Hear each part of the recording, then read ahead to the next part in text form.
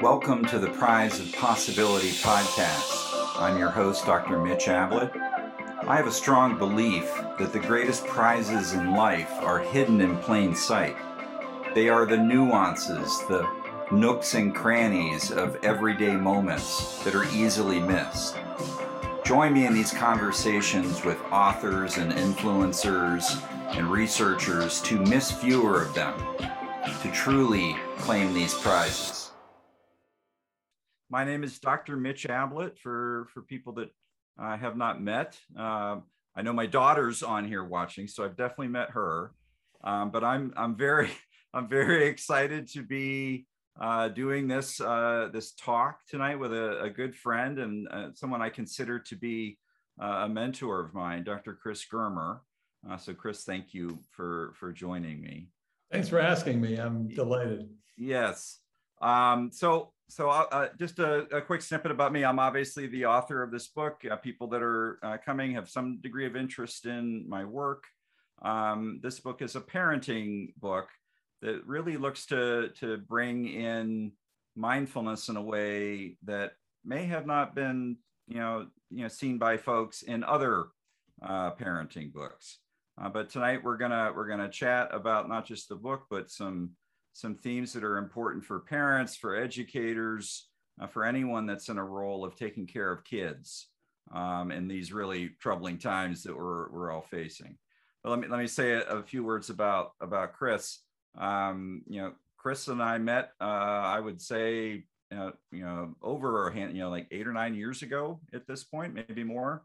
And Chris is he's a clinical psychologist, and he is a lecturer at Harvard Medical School, and he is the co-founder with psychologist and researcher Kristin Neff of the Mindful Self-Compassion program that has just grown and grown over the years. And I think from what I saw on your website recently, Chris, over 100,000 people have been trained in MSC over the years at this point.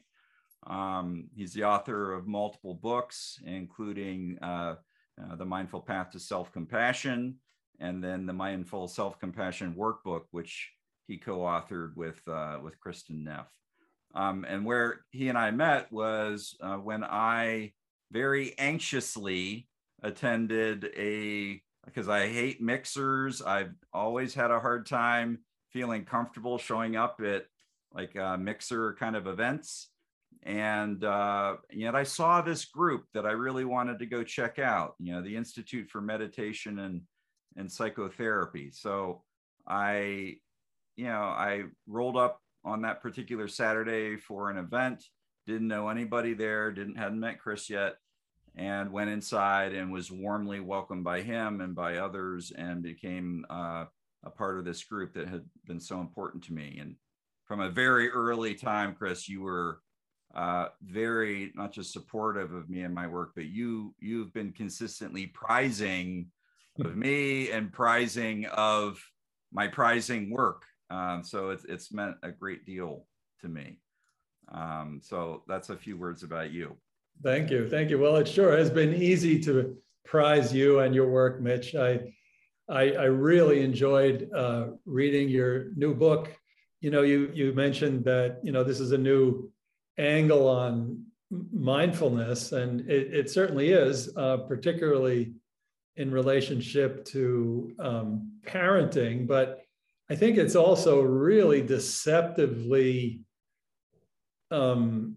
spot on and simple, practical. So what I really loved about your book is it's something that people can do almost immediately with their children. And also, to me, it appears that prizing underlies and supports all other parenting skills. It seems to be like the skill that enables all other skills. So if I were to stack up all the parenting books that I know in order that they should be read, I would begin with yours. Oh, wow. Thank you so much. So I think you really have your finger on something profound, essential, and also really practical. That said, I think it would be really helpful for the people on this call to hear from you. What is prize? Right, right. Yeah. I get asked that a lot. And and I have to give a shout out to where I first really heard the term. And I dedicated the book to a professor of mine, a supervisor from graduate school at Florida State, who passed here a few years back, Dr. Sandy Kerr, who told me one day in a meeting in his office. It's just him and myself, and he said, "Mitch, it's so important not to simply praise your patients. You really need to prize them." And when he said it and the way he said it, it was like a lightning bolt for me. It got me super curious as to what he meant by that. And the best way that he defined it for me was by being prizing of me.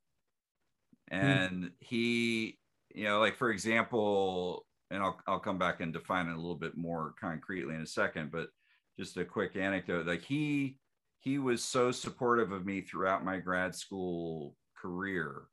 And toward the end, and he and I shared offices very close to one another, he knew how badly I wanted to match with an internship in Boston. He knew how competitive it was. Everybody wanted to do an internship in either Boston or New York or West Coast. And he knew it was a long shot for me. But he knew how much I wanted it. He knew how hard I was working. And, he showed up at my office on the morning. He knew the morning I would find out. And he was the first person at my door that day. And I could feel him walking in behind me from my desk. And I turned around. And he's like, "So have you heard?" And I said, "Sandy, I got Boston."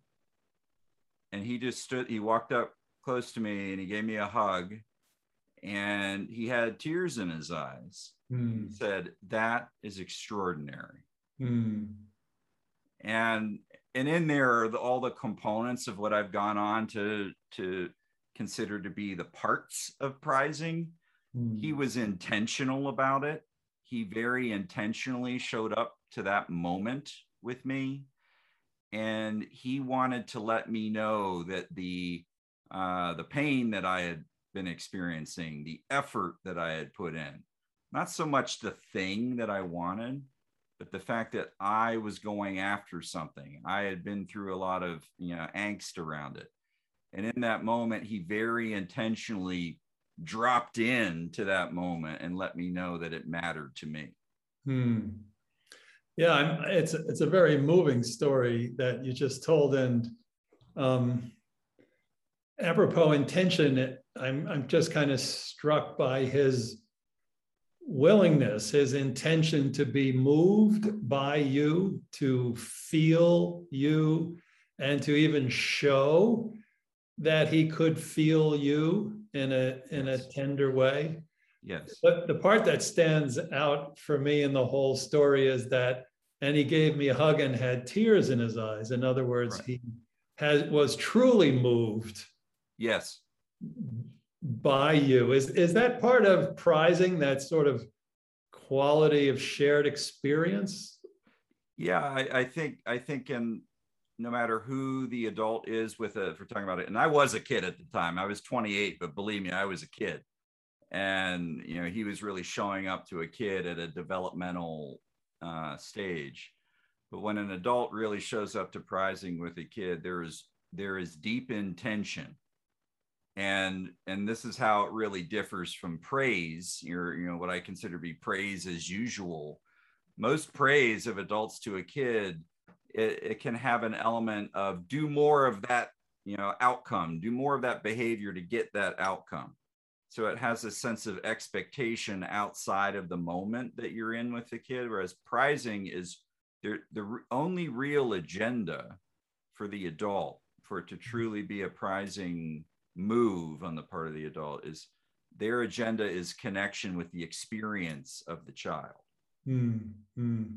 And then there's a dropping of any agenda around the future or what the kid's going to do next. It's as you've heard me say before, Chris, it's like we do with little babies when we play peekaboo with them. We're not thinking about anything else other than engaging that child. And I think that's a core difference between that and praise. Yeah. It also seems that, well, in the description you described, in the description you gave, there was also, compassion in the room. I wonder what the link is between prizing and compassion. Yeah. I think there's an inherent aspect of compassion. In the book, I talk about the importance of not just viewing prizing as something you're doing when kids are giving effort or they're trying or they're risking in an appropriate way. Prizing is appropriate when they're in pain emotionally. And on the surface of that pain may be a lot of crusty, not so niceness. There may be some, disruptive or inappropriate behavior. And, as I'm sure I'll talk about here in a little bit, it's not about you're going to be okay with any behavior and you're not going to have a, kind of discipline or management response. And yet the prizing move can be in there somewhere where you're letting them know compassionately, I see and am curious about what's behind that behavior. And there's an inherent compassion with it. You're like the word compassion with pain. I am with what is behind that behavior for you. I don't feel it the way you do, and yet I'm curious and I'm with it.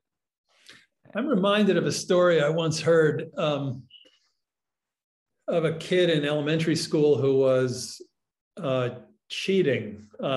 He was looking over at his neighbor's test and copying things down. And the teacher saw this. Were you there that day when I did this? No, Celia, I did not do that.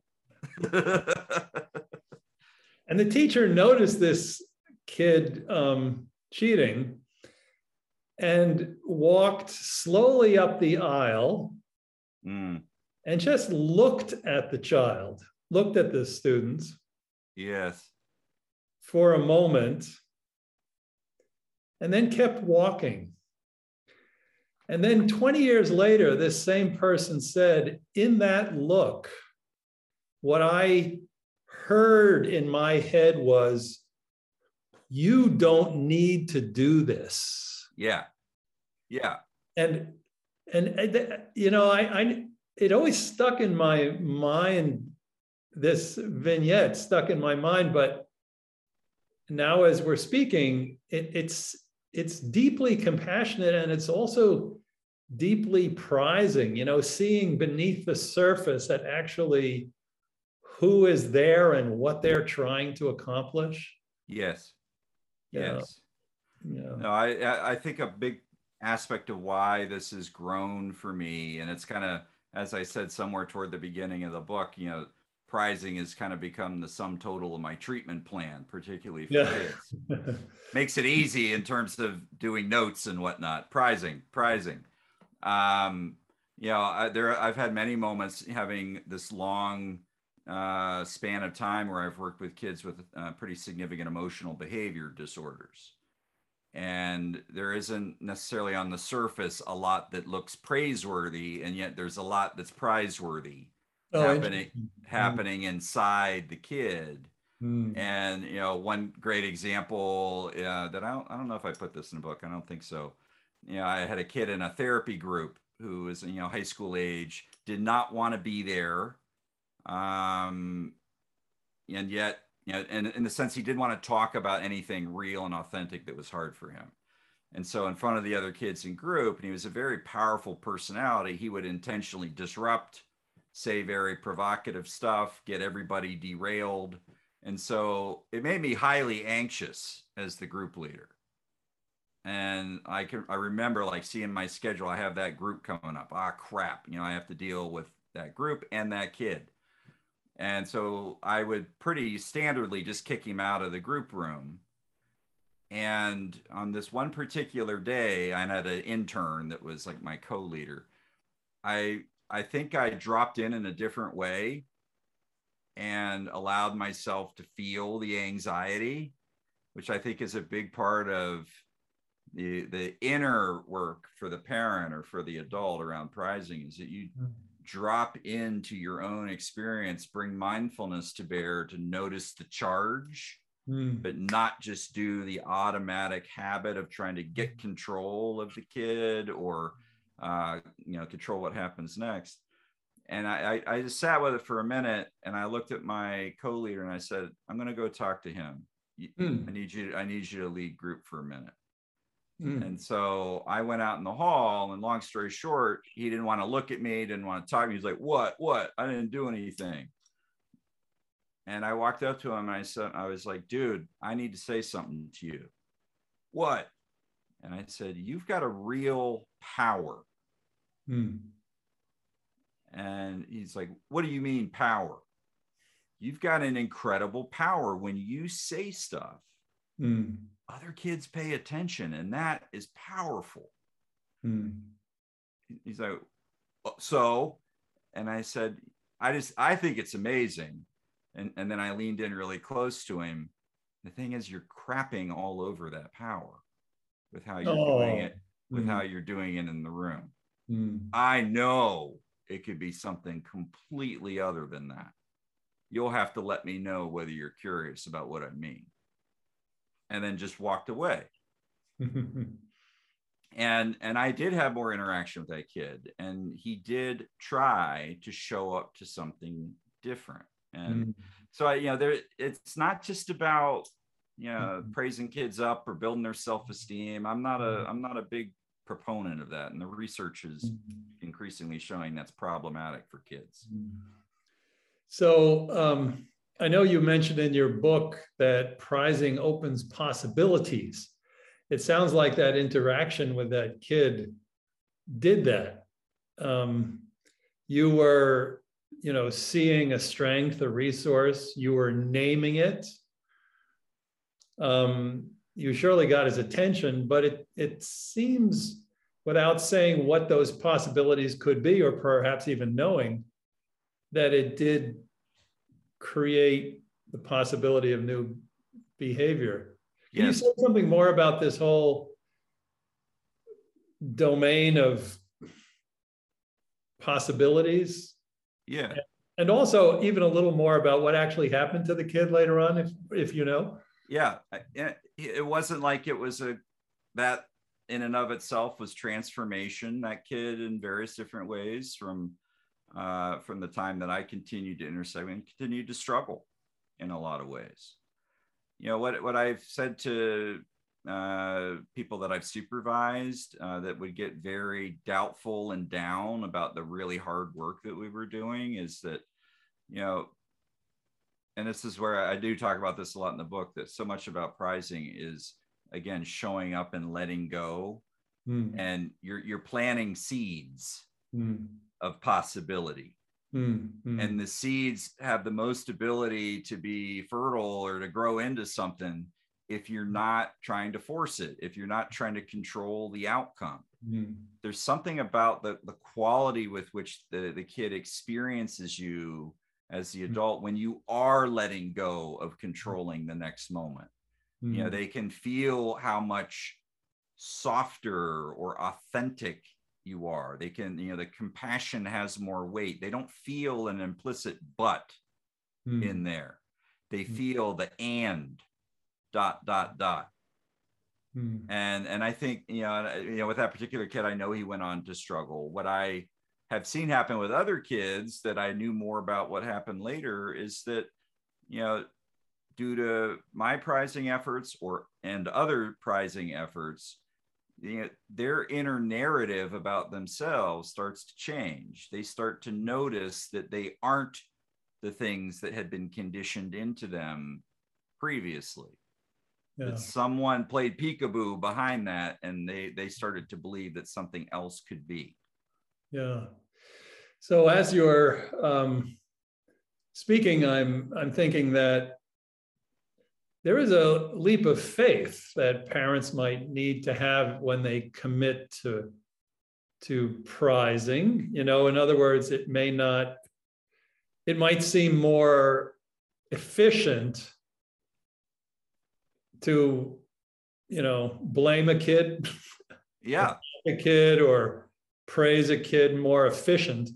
But it seems to me that prizing goes deeper and may take longer. As you were speaking, I was thinking of this wonderful phrase, moving at the speed of trust. Oh, I love that. That prizing probably has its own momentum that moves at the speed of trust. That as a parent who's committed to seeing the child in a deeper way and knowing the child and validating the child in a deeper way, that there's a kind of faith that's how children grow, Yeah. Yeah, I love that. I love that quote. It helps kids trust when you do say no. They can trust your no's because they know you've seen beyond into them.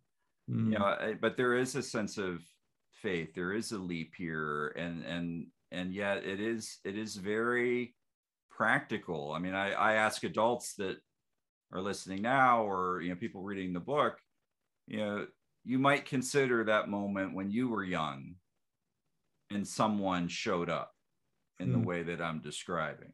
Most people can remember some specific moments. Yeah. And while it may not have absolutely transformed everything, most people can readily drop in and remember someone that said, I see you. Yeah. And I think what it is in our lingo around mindfulness, and I talk about this in the book, is you're basically pointing to an essential truth that my present moment experience is equivalent in the sense that I'm having it, and so are you. And I'm touching mine as I'm trying to point to yours. And that does something. It creates this highway of possibility between people that we don't normally do in everyday speech. We play, politeness games, or we do transactional stuff. But to really slow down enough to be intentional enough to come back to a kid and say, I see you. So I'm thinking what would enable a parent to have that trust. And it seems to me that prizing is, in some respects, its own reward, because when parents lose trust, it's because they're afraid that the child will not turn out well. In other words, they're kind of futurizing a bit. And if, as a parent, I'm stuck in that way of thinking, then everything that happens is sort of incomplete or lacking in terms of the goal. The child's not doing homework, which means you're not going to get into a good college, and the child is 10. So then the parent, kind of gets frightened and then has to say something. So what I'm thinking is that a moment of authentic connection probably is nourishing also to a parent, to the extent that in that moment, nothing more is needed. Yeah, that's a good way to put it. That in fact enables a parent to be present when the parent makes a commitment to be present in this way. I think that's super important, that when a parent is truly showing up to in the book, I kind of break it up that there's an internal piece of work to show up to a mindset, to show up to your own experience, and then intentionally reach out to the experience of the child. I think it does serve as its own reward. Nothing else in that moment is going to be, that outcome isn't going to matter as much in that moment, because it's that moment that is reinforcing. You're truly having at least the possibility of connecting. And I think the other thing I think of around this is that, and I say this to parents a lot, there's what we think we're teaching our kids. And then there's when they see us showing up to owning our own truth and being fully present. And even with, mucky stuff, that they see us showing up to stuckness, our own pain, and yet we are relating to it. And we're even speaking it to them. I'm just, this is really hard for me. And yet I'm okay. I'm working on it. That, or when we mess up with our kids, I have a whole section in the book on this. Like, why is it so hard for adults with kids, or just adults in general, to own when we're wrong, to own our mistakes? And you can argue that evolutionarily we risked rejection from the group and we wouldn't survive, and so we don't want to do that. And yet these days, we still don't want to do it. Some to a pathological extent that affects many. And yet when I've seen someone authentically own error, own their experience, and be able to have the courage to display it, I don't ever say, they're weak, I'm not going to trust them. And I think when parents show up to their kids with that kind of prizing mindset, we're giving them our highest teachings. Yeah. So that kind of brings up this whole idea of leadership. Parents sometimes are afraid they will lose their authority or something, but what actually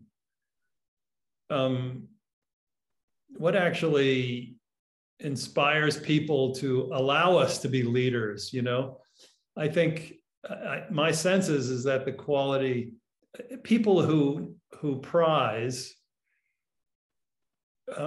are people who others want to be leaders. In other words, these are the parents that children want to have, Yeah. But in that context,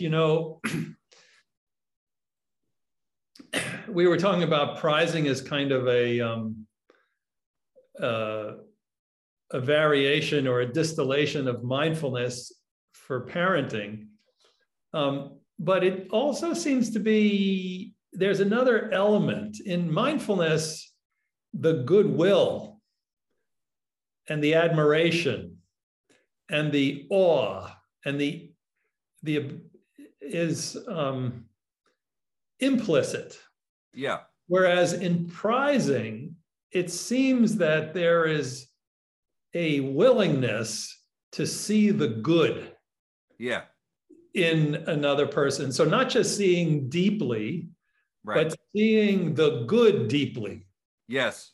And I think that's a really important part of this. Yes. Yeah. Could you say something about that? It's willingness to speak to the essential goodness in every person, even if their behavior is bad, unskillful.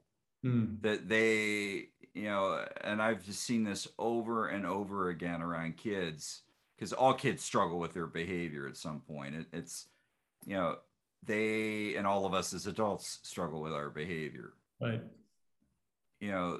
Those habits or those behaviors are self-protective mechanisms. And there's an inherent goodness in that. There's, I like to say to kids I'm working with, there ain't nothing broken about your brain leading you to knee-jerk react. You're trying to protect yourself. That means it's doing what it's supposed to do. We just need to upgrade, the hardware is fine. We need to upgrade the operating system so that there's some more skillful ways of doing the self-protection, or it doesn't have the side effects. But there is an inherent goodness in prizing. There is a faith that when you show up to that, speaking to the kid's experience, they're going to be more able to drop into their experience. It's like I was a Boy Scout when I was a kid, as you know, and we'd make these council fires.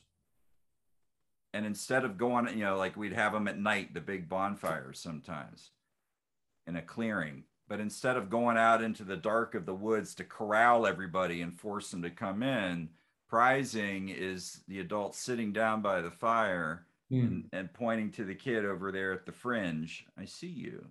Yeah. You want to come over here and sit with me? Mm. It's warm over here. It's inherently good for us to be in this equivalent space where both of our experiences matter. Mm. And versus going over and wrangling. Mm. So and I think your story about the kid whom you said has power, your words have power, I think is a beautiful illustration of that. It's seeing the good behind the disruptive behavior. Yeah. And probably something this child that rarely experiences, probably confusing, what? Yeah. Well, and I say to parents, because I do a lot of, in my practice, I do a lot of coaching and work with parents. And, I was just saying to some parents last week, what we're aiming for here, because it is hard to kind of show up to a new mindset and just kind of trust that it's going to lead to something when you've got stuff that you're dealing with your kid. And I said, here's what we're looking for at this point. If you guys show up to this, you get that deer in the headlights pause when you really speak to them in this way. Mm. Mm. And that at this point is total success. No, that's the sign. Yeah. That kid does not know what to do with that. They don't have a script that says push pull with them. Yeah. And that means that you just created some fertile ground to plop that seed in. Yeah. And in a moment of confusion, there's only new possibility, isn't there? Yeah. Yeah. So as you're talking about this, I'm also thinking that, parents need to do a bit of work to get into the prizing frame of mind. You talk about stretches rather than practices. Yeah. Could you say something about that? Yeah. So, you have to structure a book, and unless you're Jack Kerouac or something. And, so I wanted to, create a structure. And so I took the analogy of like running a race, on your mark, get set, go is like the parts, the sections of the book. And at the end of each chapter, I wanted to have exercises or practices, but I wanted to call them something meaningful. And I'm a total like nerd in general, but I'm a word nerd. And so like word origins are kind of interesting to me. So, I took the word intention, which I consider to be a crucial thing about prizing, intention, really on showing up on purpose to kids. And so I looked up the origin of that word. The Latin root of it is intendere, which translates as to stretch toward. And I think it goes way beyond what most people think of when they think of, setting an intention. It's like the New Year's resolution that you never follow up on, right? Or that kind of flaccid goal. I intend to do that. But in this sense, it's like these are stretches, because, you're showing up to something where, like in physical stretching for fitness, it ain't always comfortable. In fact, it can be really uncomfortable. And yet it's purposeful to stretch, and it's in a particular direction to create flexibility.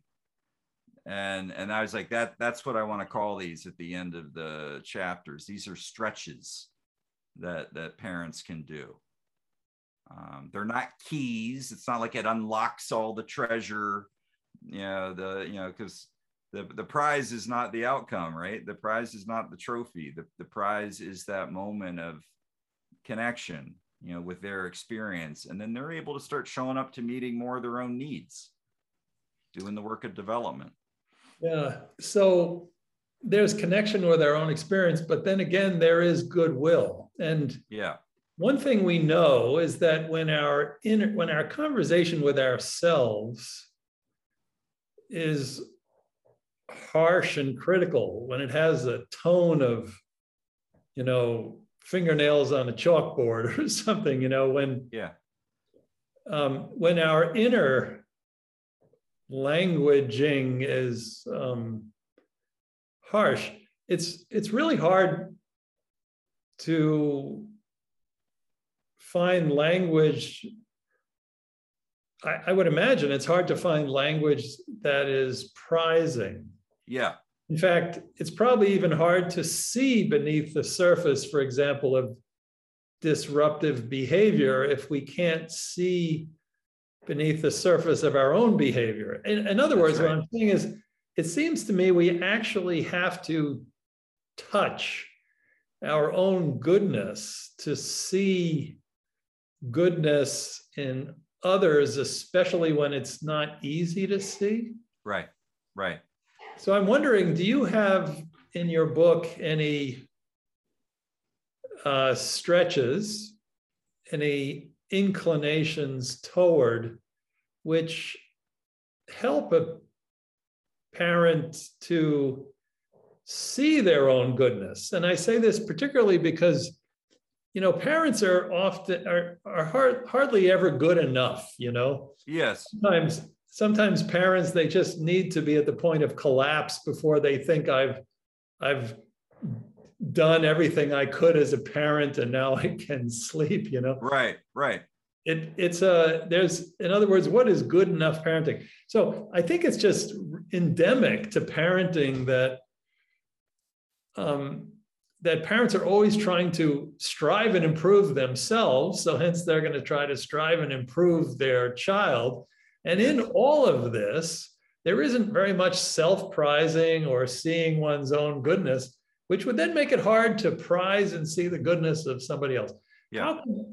What can you offer in terms of stretches that might put the parent on a more solid footing, so this would be more prizing would be more natural? Yeah, I think it's super important for parents to, and I have a practice in the book, it's one of my go-to practices in general for people, to really slow themselves down to, it's a body scanning practice, a brief mindfulness practice. And it's not about the child. It's about noticing more deeply the charge that is showing up in oneself, and noticing what happens when you soften your face intentionally, when you lower and loosen your shoulders and feel it when you do that. And when you pause and take the slow, deep inhale into the belly that you haven't been doing because you're dealing with a billion things as a parent. But this is a brief practice. To anything that's more lengthy, or tell parents to go sit on the cushion for 30 minutes a day, they're going to fine. That's another should that I won't show up to. But open that belly, open the midsection with that slow, deep breath and feel it. And then W, like the plants that have been left out too long, not being watered, let your fingers wilt. And then soft face, lowered shoulders, one more, open the belly, wilt the fingers. And then just notice that because of your willingness to intentionally show up to that, have things shifted? Who did that? I did that. Despite the swirl of all of the crap of parenting. If I could do that with my charge in that moment, if I find ways to notice more, which is what mindfulness is all about, noticing much more fully what is in this moment, and without all the judgment, without all that inner sergeant mind, screaming at us, then you start to notice, well, there's this thing over here with my kid that I might be able to show up to, even though later I might lose it. And this is where, by the way, I think self-compassion is crucial. Parents really need to catch how much burden they're feeling, understandably, and know that they are not alone. Their pain is real, and there are many parents feeling that exact experience of pain in that given moment. And they can really wish that they and all the parents have some ease from that. I mean, that's self-compassion for the pain of parenting. And I imagine that also then enables parents to admit their errors from a position of strength rather than as a sign of unworthiness. Yeah. You know, can you say more about that ownership of errors? Yeah, I think it's what? one of the things that I was dead set I have to put stuff about this in there because it's so counter to our cultural conditioning to do that. And yet I've seen over and over again in my clinical work and in my own parenting that when there's a willingness, like, to take the knee, take the one down stance and say, you know what, I really effed up. No but, no rationalization, and just in that moment owning it. It just really matters to people. It really it communicates an inherent, like, your experience of pain that I may not have intended it. And I think this is important. People focus way too much on whether kids did stuff on purpose or whether they'll apologize when they know they've done it on purpose. It doesn't matter whether it was intentional. It does matter if you intentionally, whether you did it on purpose or not, say, what I did something and it impacted you. And for that, I am sorry. Mm-hmm. And then dropping into the silence and letting the kid have that experience after you deliver that, I think that's powerful. Mm-hmm. And it teaches kids accountability. It teaches them authenticity. And that's highest parenting. Mitch, are there different age groups for which it seems that prizing is good for all human beings all the time, but in particular, are there different flavors to prizing that might be more relevant for different age groups? So in other words, like the first 12 years of life is a little different than the second 12, the second 12 That's right.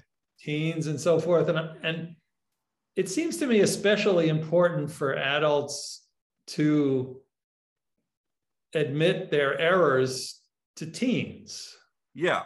Maybe less important to younger kids. Do you have a feeling for how different elements of prizing might be more or less helpful at different ages in the developmental trajectory? I think it's a super cool question. And I would agree with you that teens developmentally are obviously in a very different place. They're looking to, differentiate themselves from you as the parent, what my identity versus yours.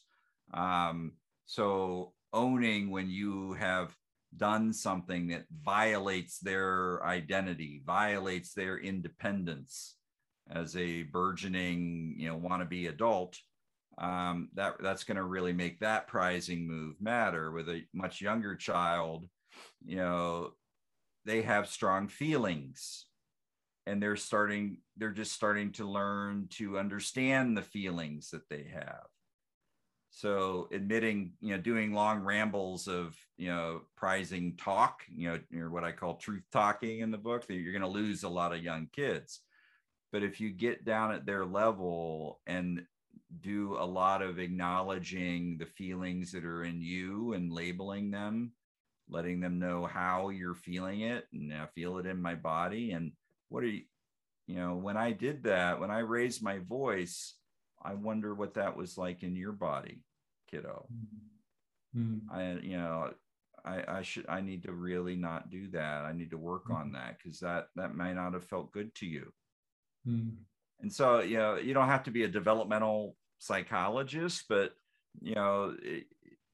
parents have most parents have a good sense that their kids are in different stages and what is relatable to them. And the thing is, in this book, I'm not giving people scripts, because then it's not authenticity, like say this in this exact way. It's more a set of what I consider to be universal principles. Mm-hmm. Like starting a campfire when I was a Boy Scout. There are just things there are principles you have to show up to. And like the campfire, you can't control exactly when and how it'll spark. You can just arrange the conditions and not force it. And I think having a basic understanding of different types of wood and kindling and what is like understanding the basic differences of kids and your kid versus other people's kids developmentally as your kid changes. But you're going to be better at understanding that stuff if you're really building the mindfulness muscle, the general mindfulness muscle of noticing. Yeah. So as I am particularly interested these days in shame.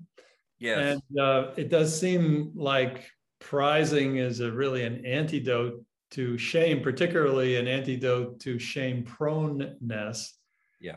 But what's interesting about shame developmentally is children basically don't experience shame as we know it as self-awareness in a social context till they're like 2.5 or 3 years old. But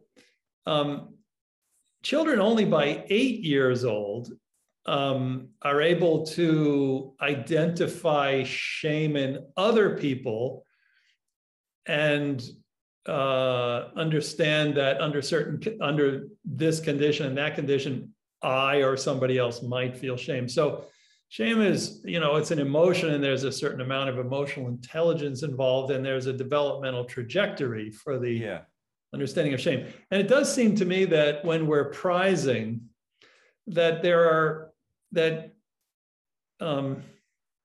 to share one's own experience as a parent might really start being particularly powerful around age 6, 7, or 8, when kids are actually more aware and interested in the experience of others. Yes. Yeah. So when you say, if you were to say something like, oh, I misspoke and I know this hurt you, and the reaction to me was thus, I felt some shame about this or something. Yeah. But that might be a more powerful statement for a slightly older child, certainly for a teenager. Absolutely. And I think it is an antidote to shame, because my sense, my understanding from my clinical work with folks around shame is that there's this deep, often secret buying into a narrative of badness. I am inherently bad as a person versus, and I know authors like Brene Brown have talked about this a lot, the distinction between guilt and shame. Guilt is around the behavior, shame is around me as a person, and inherently. And I think when adults are willing, particularly with the older kids, to speak their stuckness, their pain, their mistakes, it lets kids know you don't have to stay secret with it. You can speak it to me, you can speak it to others, and they know what it felt like for them when you were willing to do that. So then they can, well, maybe I don't have to hold that in and let it fester. Because isn't it true that parents, really unwittingly do a lot of microaggressions, which get internalized? I never have as a parent. Never have. I've never. But they get internalized, and I can easily imagine that when a parent has the capacity to, as you say, express equivalence, in other words, your reality is as important and vivid and alive as mine, that when a parent can express that equivalence, that it also becomes like a buffer against internalizing any unwitting injuries that, a parent might do toward a child in their less than best moments. Yeah, in that equivalence, I talk about this in the book, is that you're teaching kids by modeling it. And this is the chapter, and this is probably the most practical stuff in the book around what I call truth talking, the verbal act of prizing with kids. That not only is your experience happening and so is theirs, therefore there's an equivalency there. it's undeniable. You know, there's so much like people calling fake news on other people's actual experience, Mm. which is basically like saying you did not have that experience that you just had. You did not Yeah. think what you thought. You did not feel what you felt. You did not have the body sensations. You didn't have that emotion. It needs to have been this.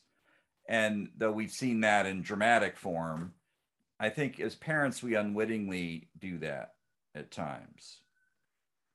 And there's a lot of research on this around, emotional styles of parenting and inadvertently giving messages of disapproval, or you shouldn't feel that. Yeah. Invalidation. That's right. That's Yeah. right. And that conditioning can go very deep without parents intending it. So prizing, I see, is it gets that pus out. You know, Yeah, and it's deeply validating, but also again in a goodwill way, in a distinctly positive way. We're not, because let's face it, we're full of a whole array of impulses, some of which are regrettable and some not. But with prizing, we're actually validating, naming, validating, and really empowering the good ones. Yeah, that is the yes. ones that are going to promote well-being and decrease harm. Yeah. I know we don't have a lot of time left. Yes. What I am curious about is, why did you write this book now? In other words, your mentor, Sandy Kerr, was, 20 years ago. Yeah. So you've been clearly marinating in this for some time. I know you have kids as well, but Yeah. why now? Yeah. Well, it should have been a little earlier than now, but I got, as my editor Beth well knows, I got a little more than a little behind in the writing of it, and I think I really got focused on wanting to render this, do something around this word that I had been teaching about and talking about and bringing into the clinical supervision I was doing and bringing into most clinical work I was doing. And I wanted to really start stitching it together because it has mattered so much in my own development when various people, my parents, Scoutmaster that I talk about in the book, Sandy, others that have said through speech and action. It's just mattered so much that I view it as something that the world sorely needs right now, as we see growing polarization and separation, and a lot of kids that I talk to are severely disenchanted with adults and leaders. I had a kid that I was meeting with within the past week who all I said at the beginning of only like session 4, all I said was that, I heard from your parent that you had done some of the homework that, that you needed to get done. And that's all I said. He goes, so you're doing that therapist thing where you talk to my parent and now you're praising me for it to try and get me to do it more. And these are the moments, right? As a clinician, you're at a crossroads. What are you going to do? And I think we're at these moments in these crossroads as parents as well. If we do the knee jerk, that is often what the self-protective habits or our ego would do. But if we pause and we feel and we notice, we give ourselves a chance of prizing. And so I did. I don't always, even though I write about this, I don't always. My kids can attest, I don't always. But this time I think I did. And I looked at him, it was on Zoom. I'm like, so let me be clear with you. I really don't give a damn if you do your homework or not. I give a damn about what matters to you. And I think what I saw in the rest of that interaction is that there was from him, there was a bit more of an opening and a little bit more affect and a little bit more engagement. You know, is it a good thing for him to do his homework in the game of going to high school? Arguably. And yet adults, his parents and others, trying to make him do it. How's that going to play out? Versus when he is seen for what matters to him and the pain points that might be in there, and someone's curious enough to hang out with it and not just do reflective listening. Oh, that sounds really hard. You know, and that's not prizing. It is, I'm here and I'm going to get really quiet at times. I'm going to be willing to hang out. I'm going to own some air. I'm also going to compassionately dope slap you sometimes. And I think it's all coming from that same intention, so that kids have a chance of showing up to their own kind of Maslow's hierarchy of needs. Like, okay, I was kind of stuck. Maybe I want to move. I feel like I want to move now. Yeah. So I have to say, in this last hour, first of all, your book is beautifully written. So I had a very good feeling for prizing, but after speaking with you, it's really landed in a whole new way, in part because I've had the privilege of talking with you about this. So first of all, I'm really grateful for this conversation. I'm also grateful, frankly, that you waited 20 years to talk about this, because it's clearly embodied, and it is, you know, very much a part of you. I do know that your 10-year-old daughter is on this call, so she would be actually a better judge of what I'm saying than I. But I can't speak for her. I can only speak for myself. No, she'll speak for herself later. Yes. So anyhow, I do want to thank you for really sharing so generously in the book and also in this conversation. And I, for one, I'm leaving feeling much very nourished and richer. And you gave me a lot to think about, and I hope that's the case also for other listeners. Thank you for all of that. I really appreciate that. Thank you for joining me for today's episode of The Prize of Possibility. I hope you found things of benefit here. If so, please consider giving this show a positive review. Such feedback is not only great to hear, it also really helps elevate the show so that others can find benefit from it. Please stay tuned. More episodes, some great guests on the way, so that we can together discover these true life prizes in daily life. Take care.